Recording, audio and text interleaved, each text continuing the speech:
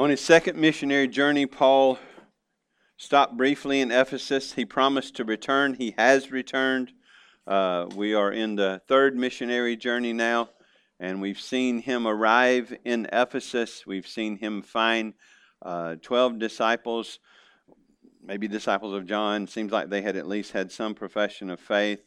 They did not know about the Holy Spirit. They had only been baptized into the baptism of John.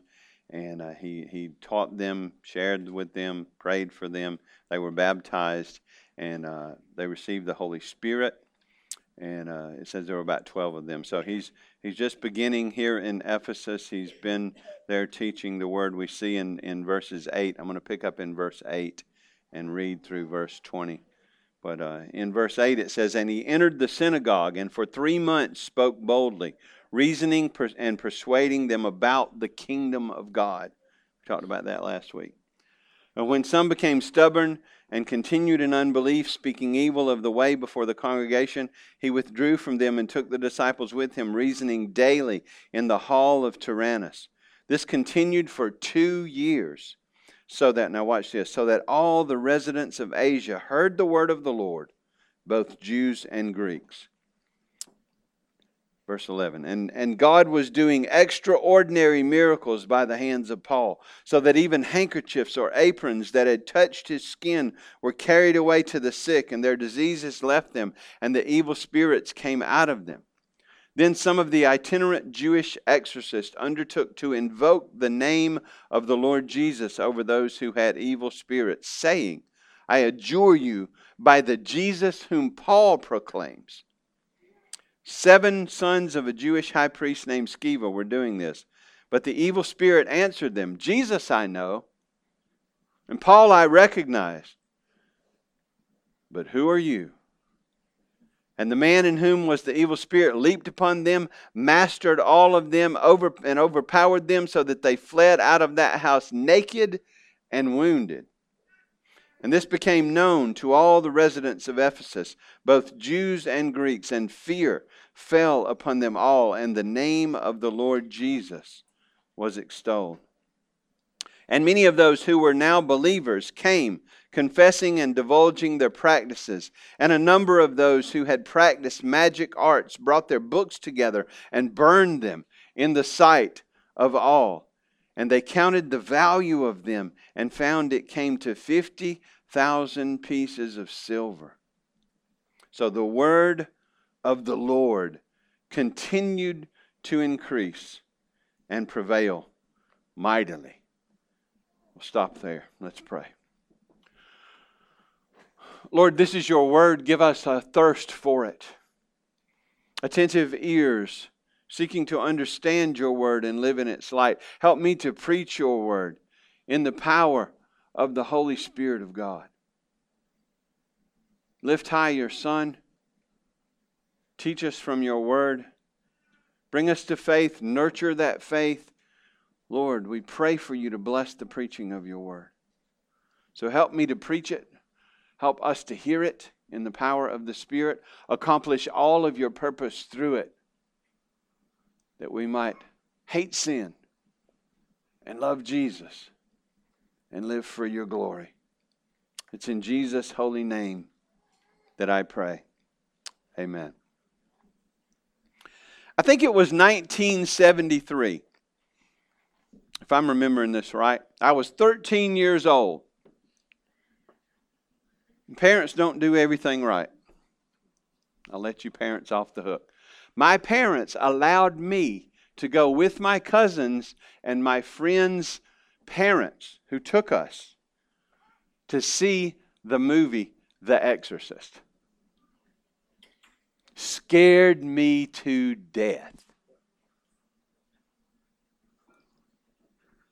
I don't recommend that as a viewing for you or your children, filled with false theology and all sorts of things. But it rocked my world. I was living in a perfectly controlled, natural environment in which those things didn't exist, and then they did.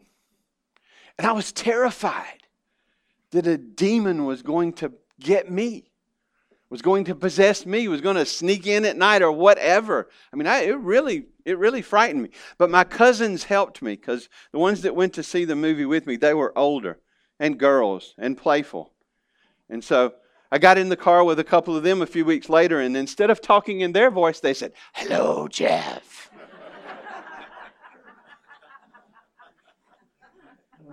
I expected to look in the back seat and see their heads spinning around. But you know, that movie, as frightening as it was, and as, false as it was in a lot of places about how to address that, highlights a truth that there is holy angels and the Holy Spirit and a holy God, and there is darkness. There are evil spirits and the devil and Satan that are active in the heavenly realms. We don't see them, and we can be like I was, and just living my life and ignoring those things and thinking they're not there. But we see that show up in the text, in the work in Ephesus today. I mean, we see extraordinary miracles, we see demon possession, we see repentance, certainly.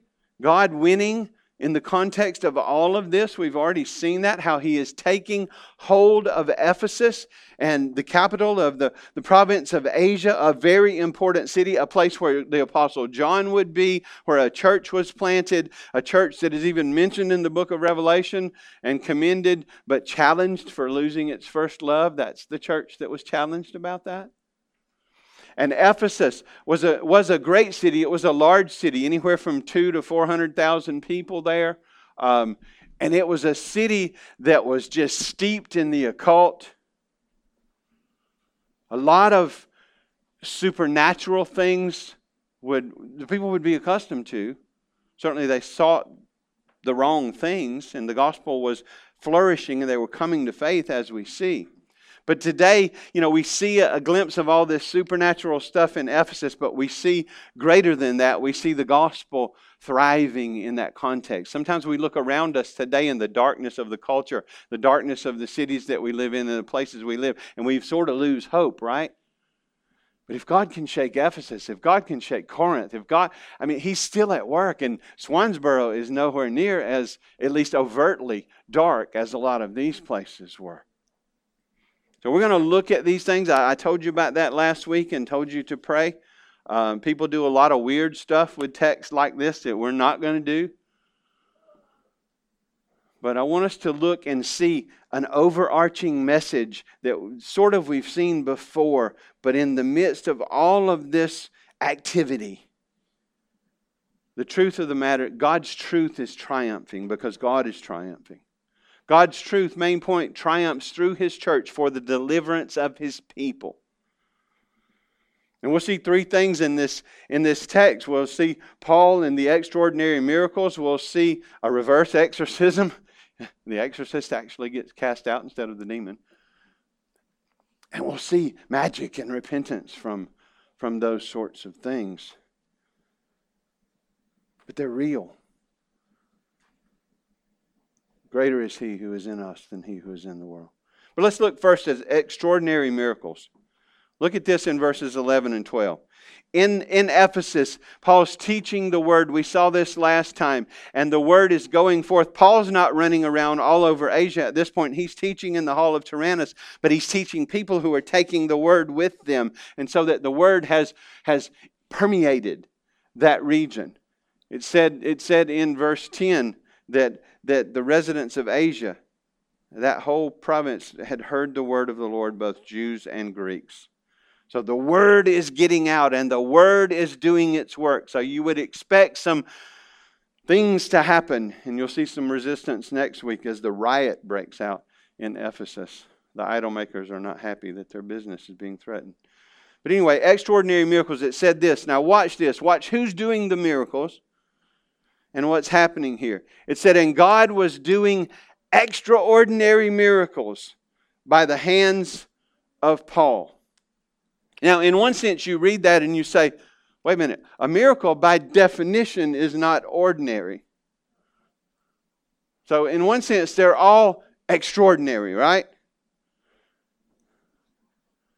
So the apostles never sort of gathered to report what was going on and would just seem kind of bored by the ordinary miracles that were happening. But these are not the common ones. These are things that are God is condescending to the superstitious nature and culture of the people to show them great and mighty things, so that their trust and their fear and their faith might be transferred from the false to the true, which is Him.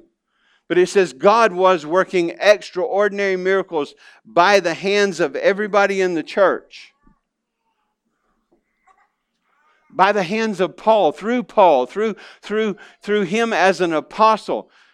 But look how it says what was happening. So that even handkerchiefs or aprons that had touched his skin were carried away to the sick, and their diseases left them, and the evil spirits came out of them. Handkerchiefs and aprons. Paul was a tent maker, right? He worked. You might think of a bandana in our culture. When you're out and it's hot and you're working and you put a headband on to catch the sweat, to keep it out of your eyes. Or an apron, it could have been a sweat towel around the waist. Some of us are getting a little grossed out now by people taking those. I don't know how this came about, why people started taking these to other people and all of that. But they're taking Paul's sweat towels, sweat rag, around. Notice the first thing. Paul is not selling these things. Paul is not, if you'll just send for one of my special prayer cloths, God's blessing will invade your house. Your children will be saved. Your prayers will be answered. No, that person's going to get wealthy, and you're going to have a junk piece of cloth.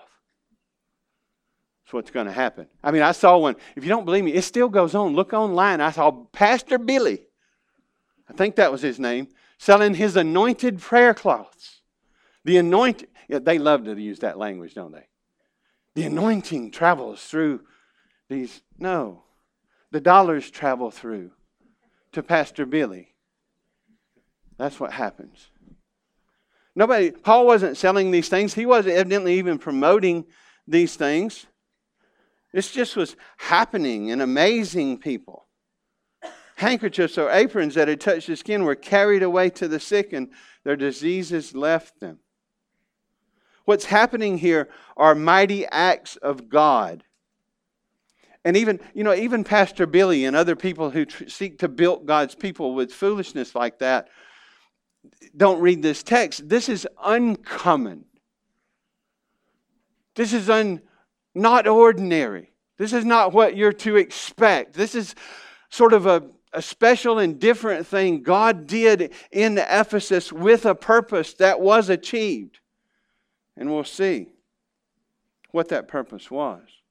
But these are mighty acts of God in that bandanas and sweat towels were being used as instrument, but it was God who was doing the healing and the delivering, confirming things and moving out that way.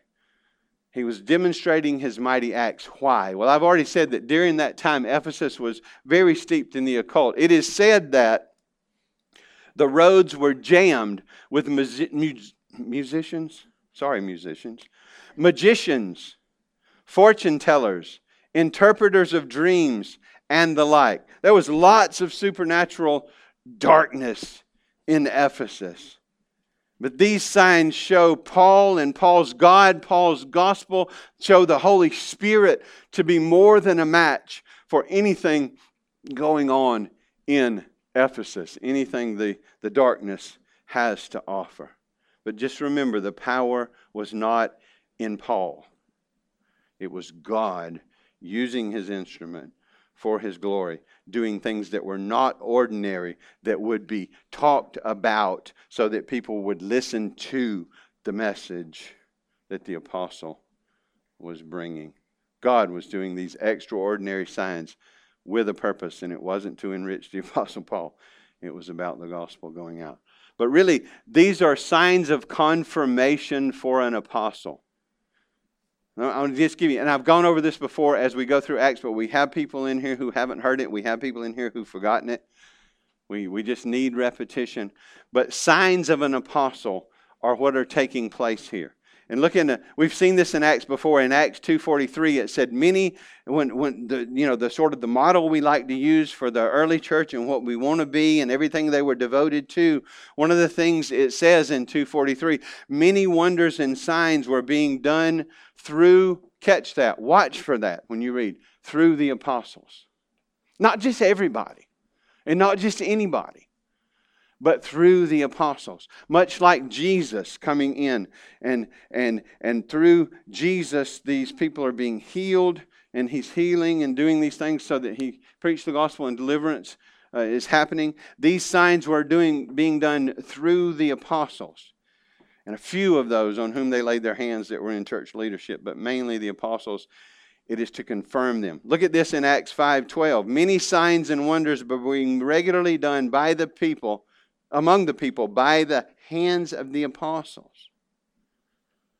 So it's not just that there's sort of this class you can take so you can learn to sell these handkerchiefs and aprons so that people will be healed. The apostles who are part of the foundation of the church. We don't have any apostles today, big A, like this, who walked around with Jesus, commissioned with Him to build His church and set the foundation. We have little A apostles. We call them missionaries. But we don't have big A apostles anymore. Paul said this, what happened in Corinth and what happened in Ephesus. He tells us what it was. 2 Corinthians 12:12. He said, the signs of a true apostle were performed among you with utmost patience, with signs, wonders, and mighty works. So those signs were to confirm that person as a true apostle of the Lord Jesus Christ and to confirm their message. It would not be a sign of an apostle if everybody was running around doing stuff like this. There was never a time when everybody in the church or those outside of the apostleship were miracle workers. Paul says they were signs of an apostle, and he was an apostle, and he was being used in that way. In fact, it was God who was bearing witness to the truth of His gospel.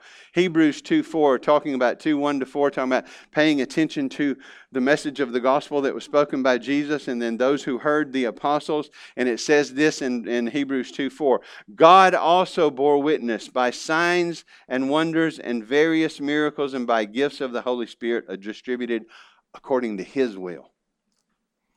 See, what's happening here is God is bearing witness to the authenticity of Paul as an apostle of Jesus Christ and to the authenticity of his message, which is the gospel, which is what is the power of God for the salvation of Jew and Gentile? Miracles? The gospel.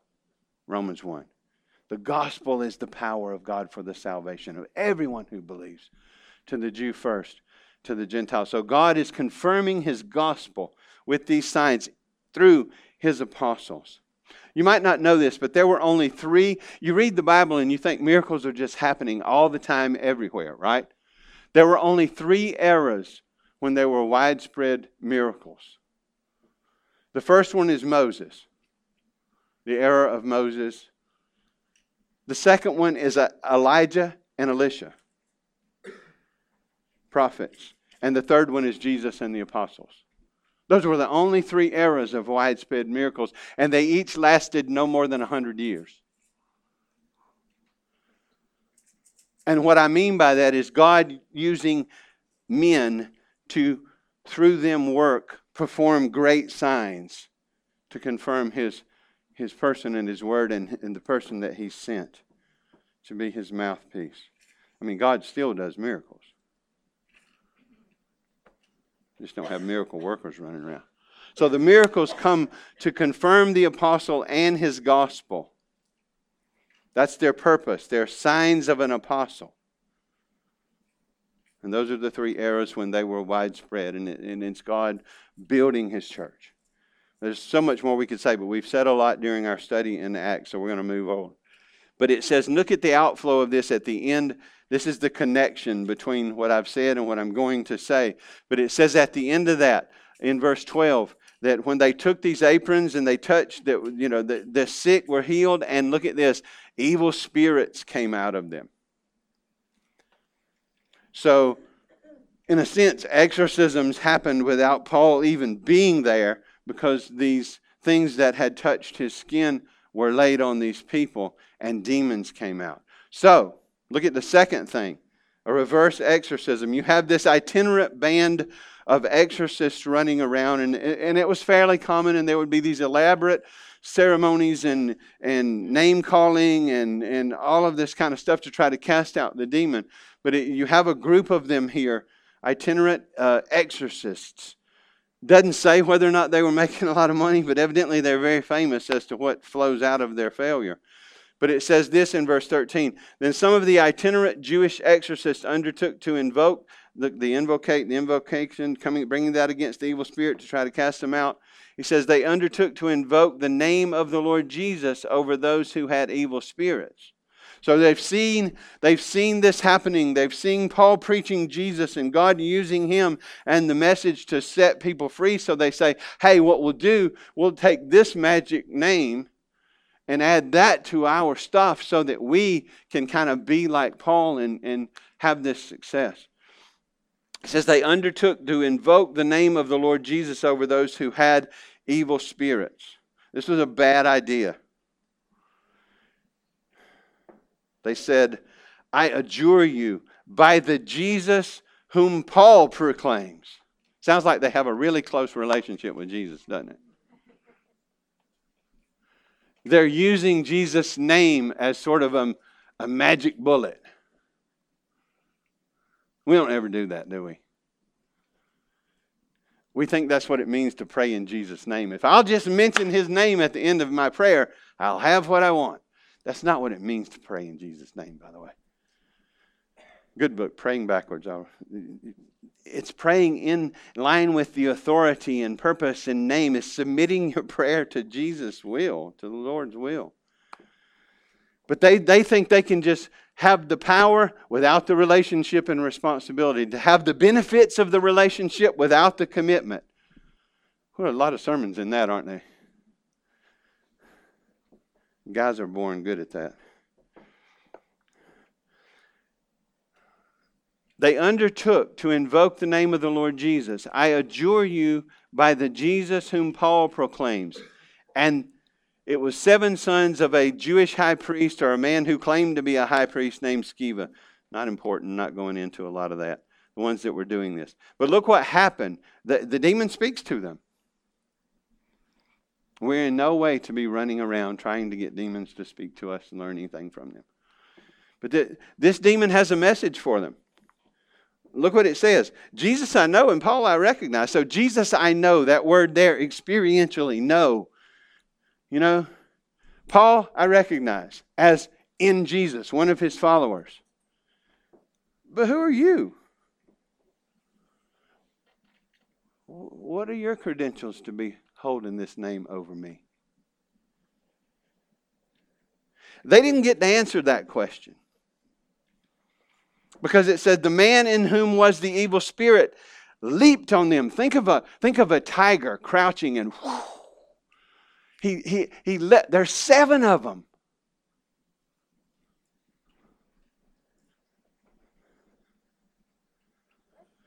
It says he leaped on them and mastered all of them and overpowered them so that they fled out of the house naked and wounded. And that word for wounded means that's going to leave some lasting effects. There are going to be some scars and stuff involved. Now imagine anybody who witnessed that or whoever called them, and they've called them in to cast out this demon, and probably a crowd outside the house. There were certainly witnesses that whatever that voice sounded like, and all of a sudden this great commotion, and what one of my friends called the 7 little spiritual dwarfs, but they come running out of the house naked and beat up. That's Southern for naked. No clothes. They were wearing a lot of bruises and cuts and shame. They had no authority because they didn't know Jesus. They were not commissioned as an apostle. They learned a lesson that day that they probably never repeated that mistake. But this is why I called it a reverse exorcism. They went in to cast the demons out, and they're the ones that got cast out. And don't you wish you knew the rest of the story, what happened to that person? But it's not important for us to know that. But they went out beat up, naked, shamed, and a lot of people with slack jaws who saw it. And look at this in verse 17. It became known to all the residents in Ephesus, both Jews and Greeks. Now watch this. Look how God worked through a failed exorcism. And fear, this is a reverent fear, a holy fear, and a respect. It says, and fear fell upon them all, and the name of the Lord Jesus was extolled, was honored, was lifted up, was high, and greatly honored. Now the name of the 7 sons of Sceva, well, got what it deserved. But the outflow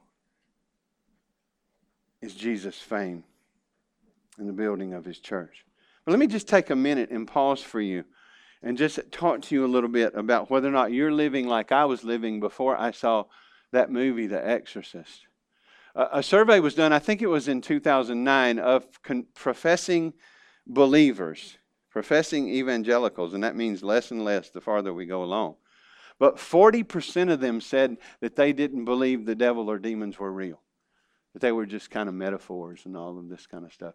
And quite a few other percentages were just unsure. Right? And I'm here to tell you that they are real. There is a real Satan. There is a real devil. There are real fallen angels. Possession was a real thing. See, in the United States, I mean, Satan is smart. His tactics are smart. He's been doing this a long time.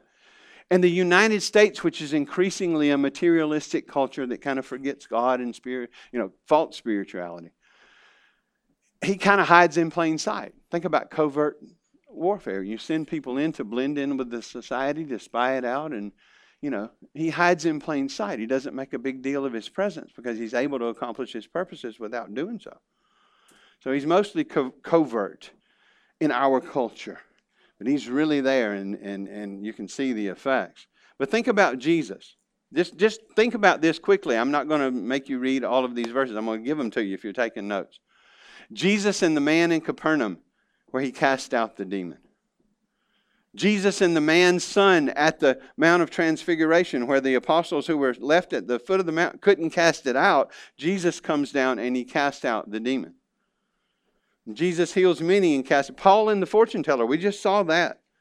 The lady was possessed by a spirit of divination, and Paul cast it out. And then the job description for apostles in Matthew 10. So Mark 1, Matthew 17, Matthew 8, Acts 16, Matthew 10. One of the job descriptions of an apostle was they would cast out demons in Jesus' name. The devil is real. And the best thing he can do in your life for accomplishing his purposes is convince you that he's not. And that is dangerous. To be living in the midst of the enemy and not know they're there. He's real. He's there. It's true. You read Job, you read all over the Bible. I mean, we can tell you personal stories. I tell you, when I was teaching through the book of Ephesians and got to chapter 6, there's some really weird things happening in my house. But I don't draw attention to that because it was just weak and, Christ wins. But there's real evil out there. But there's real holy angels out there as well, and especially God's presence. So we don't have to fear him. But if you don't believe the devil and demons are real, this is one of your major applications walking away from here. You need to rethink that. I think about Ephesians. Paul wrote a letter to Ephesus and he said, we all were following the prince of the power of the air, Ephesians chapter 2, when we were walking in disobedience to God. That's characteristic of the evil one, is rebellion against God.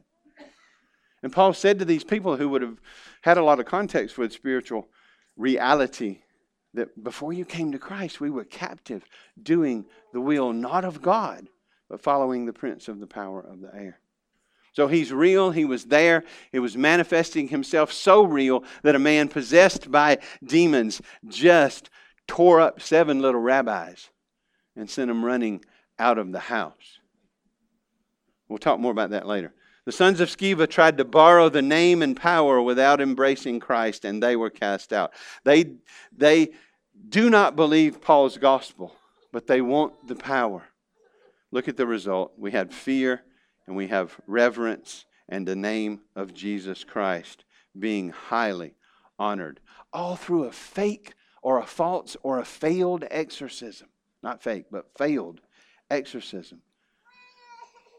The gospel is flourishing. Christ's name is being lifted high. People are being delivered. Look last at burning books. Burning books. What has happened? Well, Jesus is winning. We've seen that like he always does. Sometimes it looks like the devil's succeeding, but he doesn't. Just like the cross. Think about the cross. The cross looked like the worst failure possible for the church when in reality was the greatest success. The evil one, darkness, did not win. Christ was crucified. Atonement was made. He was resurrected. And the gospel goes forth. Well, the gospel is going forth in Ephesus. Jesus died for our sins. Why did Christ die? Was it because he was just made a victim? He was a righteous man who was treated badly and he was betrayed and killed. Well, yeah, on a human level, a lot of that's true. But God had foreordained his Son to come and live in fulfillment of his law and then die on that cross to pay the penalty, not for his sin, he didn't have any, but for the sin of his people, given to him by the Father who he came to redeem. And he brings the gospel by the Holy Spirit to us so that we hear and know that Christ died for our sins, that he was buried, he was raised from the grave, best provable fact in history if you don't use a double standard, raised from the grave. He ascended and is reigning in heaven, and he is coming again someday. For God so loved the world that he gave his only begotten Son, that whosoever believes in him shall not perish but have everlasting life. Kids, are you trusting Jesus? Parents, are you trusting Jesus? People, are you trusting Jesus? You can't pay for your salvation. You can't earn it. All have sinned and fall short of the glory of God. That's why Christ came, to save his people. He's the Savior and we are the savees. And he gives salvation as a free gift to everyone who trusts him. So repent and trust Jesus. Turn from loving and pursuing self and sin. Submit to God. Receive his Son as your Savior. And he gives us a new heart then that wants to love. And he's working all of that, by the way. We have repentance and faith because we've been born anew, not in order to be. But he's working through the gospel to bring his people to faith in his Son, which radically transforms their lives. And that's what we see here. Look in verses 18 to 20. Many of those who were now believers. So notice what comes first. What comes first is the gospel and salvation. They are believers. They've come to faith in the Lord Jesus Christ. Now they're being transformed into the image of Christ. But look what it says in verse 18. Many of those who were now believers came, now watch this, confessing and divulging their practices. And a number of those who, now notice not all of them were probably confessing this involvement in magic and sorcery and all of that. But many of them, they're confessing their sins now. They're coming out of their and confessing their sins and being made right with those that they've offended.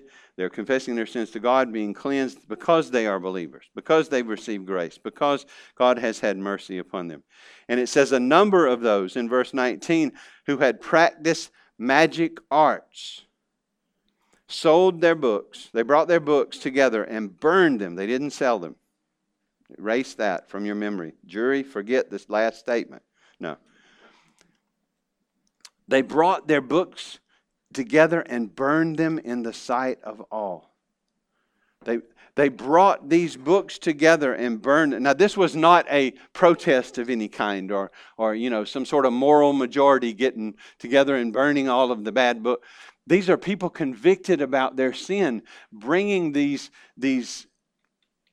disciplines that have been taught in these books of darkness, bringing these books together and burning them in the sight of all.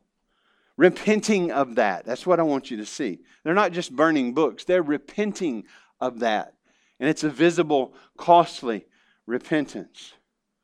What are they talking about? Magic arts. Well, sorcery, witchcraft, magic spells. A lot of these ritual spells and things would be spelled out in these books so that you can go and learn these incantations and accomplish with them whatever it was you were seeking to accomplish. It's another attempt to be in control, and one's own authority goes all the way back to the tree of the knowledge of good and evil. But these magic, these rituals, these spells, the use of names, we saw the itinerant exorcist trying to do that. They're used to accomplish what one desires. Listen, there is no white magic. There are no white witches. I don't mean Caucasian. It is all darkness because it is all rebellion against God. You can play around with that stuff if you want to, but I'm telling you it is dangerous to dabble in those things. And I'm going to retract that last statement. Don't play around with those things. I'll leave you up with your own list of movies and stuff for your kids. But anything that makes this flippant and fun and okay is wrong. You need to beware of it. They didn't get together for a movie watching time. They burnt the stuff. They got rid of it.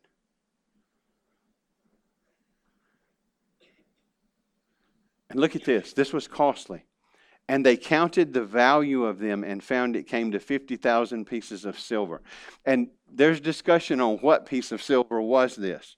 Whatever piece of silver it was a lot of money. And it was probably the drachma, which would have made this $6 or $7 million worth of books they burned. Man, there's revival going on. There's the gospel.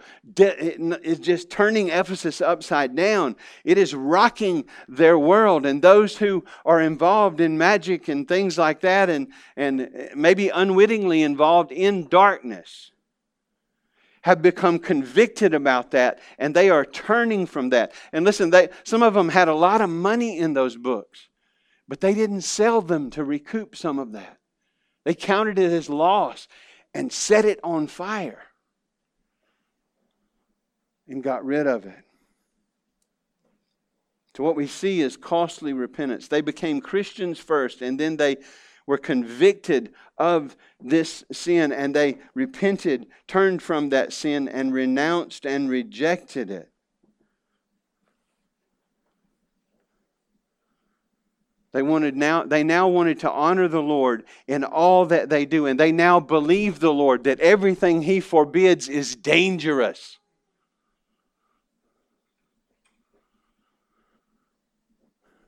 Is not helpful. Darkness is never a friend. Kids, look at me. Young people, especially girls for some reason, going after Wicca and all of this stuff. It is darkness to be repented of. Listen to me, look at me, and adults too. The question is not whether or not it works. Right? Whether or not the potion or the spell or the incantation works and made that guy like you or girl like you or the car or what the question is not whether or not it works, it's whether or not it glorifies God.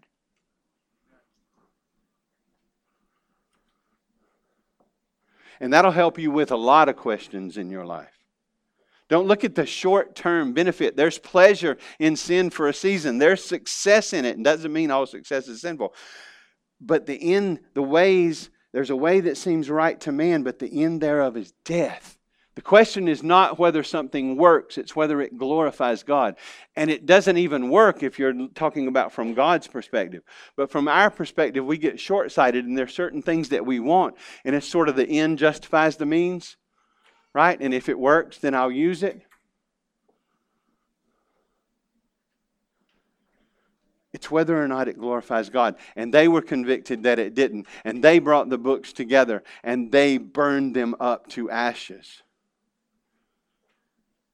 Repentance, revival.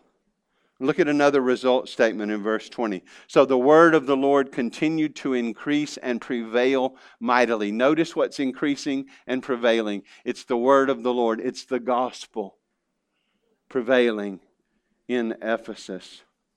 Jesus wins. Darkness is being pushed back by the gospel. God is pushing back the darkness in Ephesus with His gospel. He is saving and delivering His people, and He is planting what will be a very pivotal and important church in the city of Ephesus. Let me just give you a few thoughts as we conclude, and I'm done. Take serious the Word of God. But as it regards miracles, these miracles confirm the gospel and the apostles as Jesus' representatives in founding the church. The mission has been accomplished. The foundation is laid. There's no more apostles. There's no more need for it. Read Ephesians 2:20. The apostles were a part of the foundation, Christ Himself being the cornerstone. Once you lay a foundation for a house, you build on that. You don't keep laying the foundation. The foundation is set. The purpose of these miracles was to verify Paul as an apostle, verify the gospel, and look what happened in Ephesus. And they're just as much our miracles as they were theirs. We don't need new miracles. We have feeding of the 5,000, 4,000. We have it all here in the reliable historical record of Luke, who's been called a very highly rated historian of the first rank. So the miracles confirm the gospel. The gospel succeeds in Ephesus. Just a warning. Don't give money to people for blessings. Don't buy Pastor Billy's prayer cloth or anybody else's or any other trinket people might want to send you. A little vial of holy water. They probably got it out of the tap, laughing all the way to the bank. Don't buy prayer cloths that promise blessing. Don't forward Facebook posts promising a blessing if you poured it. That's not how Christianity works. It's just chain mess. And the threat is, if you don't forward this thing, God's going to get you. Devil's a liar. I'm sorry if you've been forwarding that stuff, but stop it.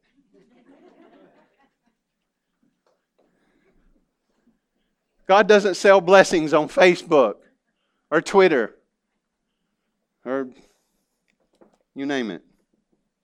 I have nothing wrong. I have nothing against Facebook. Just use it to glorify God.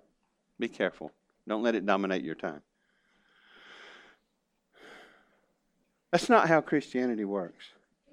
But the miracles were always designed to magnify Jesus in the gospel. Listen, here's another sort of, it's not really a side effect. They show God's heart and compassion for the afflicted. And His purpose to set His people free from all affliction, which happens in the new heavens and the new earth. I'll clarify it again. I'm not saying God doesn't work miracles anymore. He does. I've seen it. Prayers answered. When the soul is saved, when a soul comes to faith in Jesus, when a soul is born again, goes from darkness to light, from dead in trespasses and sins to faith in and following Jesus, greatest miracle that can happen. Because God has to do that. And He does do that. So God is still working miracles. He's just not sending miracle workers around.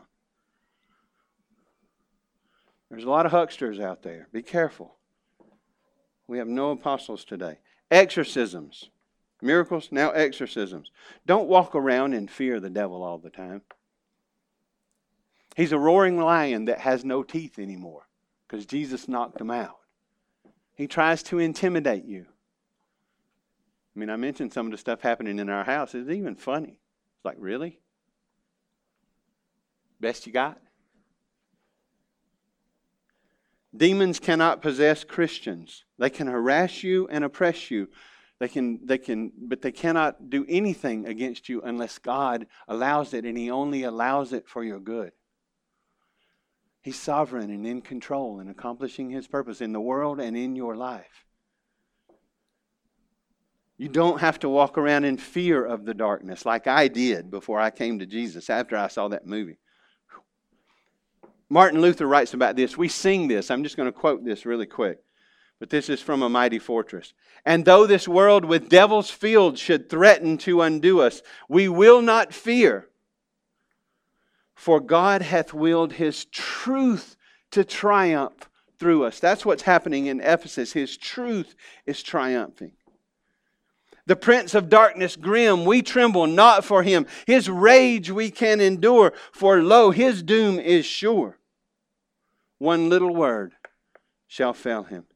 That word above all earthly powers, no thanks to them abideth. The Spirit and the gifts are ours through Him who with us sideth. Let goods and kindreds go, this mortal life also. The body they may kill, God's truth abideth still. His kingdom is forever. So let me give you two extremes to avoid. One extreme is to live like darkness doesn't exist. It's like walking across a battlefield in Bermuda shorts. That's not the outfit.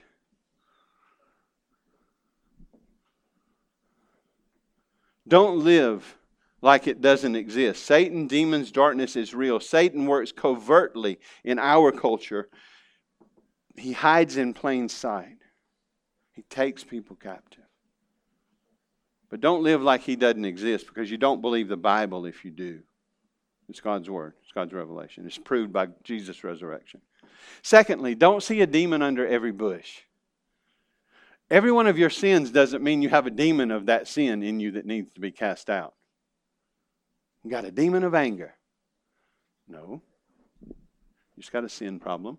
Paul, writing in Ephesus, says, be angry, but do not sin. Control your anger. You know, he doesn't say, first cast out the demon of anger, and then, no, because see, God has done that as you've come to faith in Jesus. The power of the darkness has been broken, but you still have remaining sin. But don't see a demon under every bush and under every sin and under every difficulty.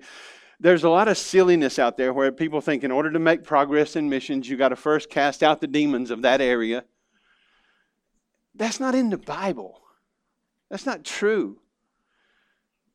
I mean, we had a guy come to Grace Church one time. Nice, gentle, calm, sweet, quiet, worship.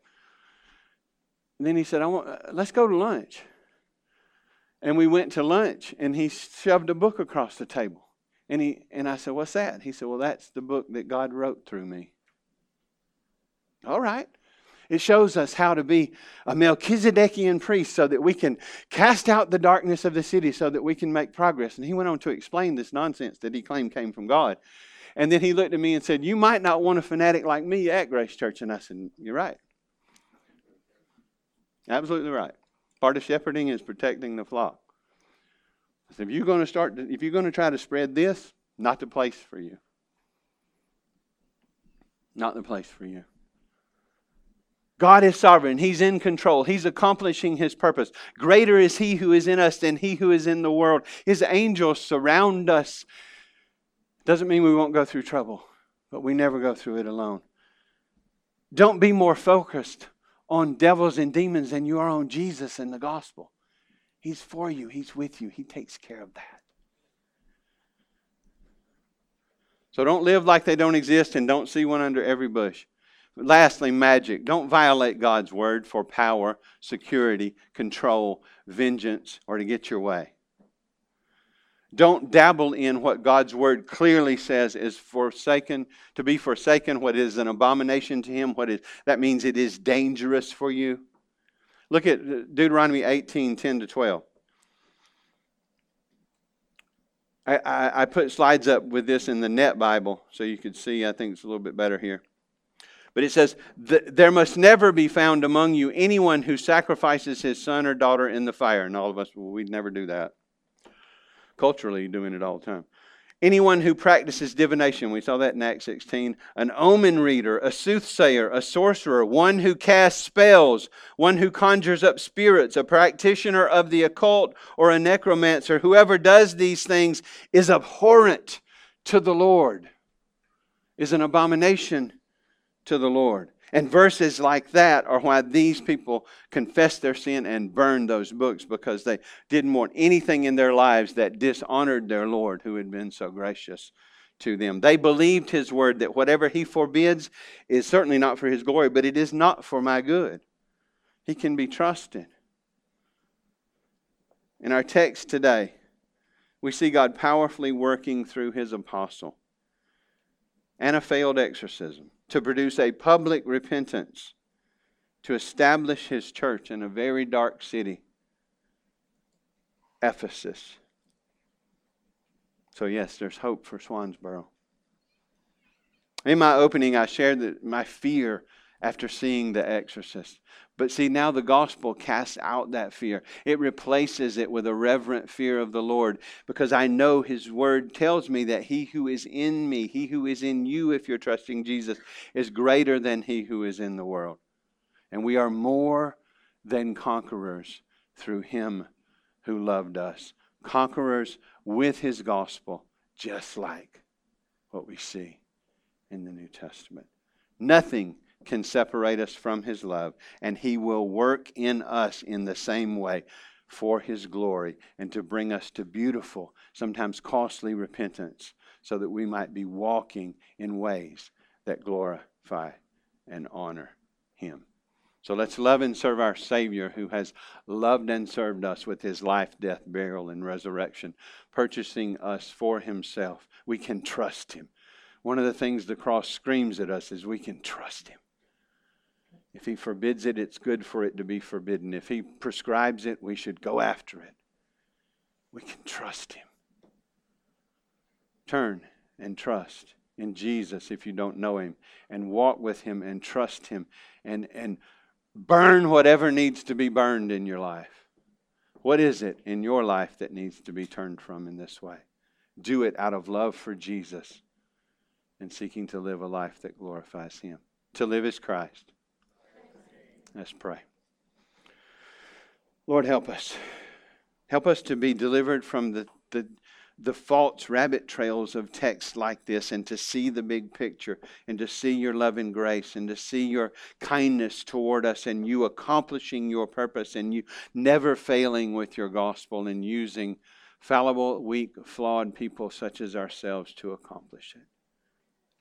I pray again for anyone who's not trusting in you, Lord Jesus, that today would be the day they turn in trust. If not, that seeds would be planted, that you would water, and they would come to faith. For those of us who do trust you, help us to trust you.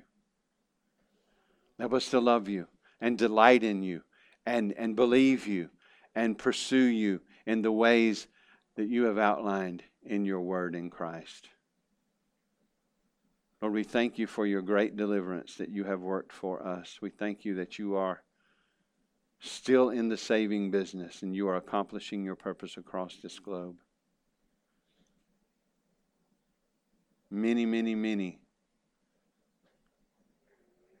have come to faith today around this world, trusting and loving their Savior. Thank you for your grace. Thank you for sacrificing yourself for us. Help us to trust and follow you. It's in Jesus' name that we pray. Amen.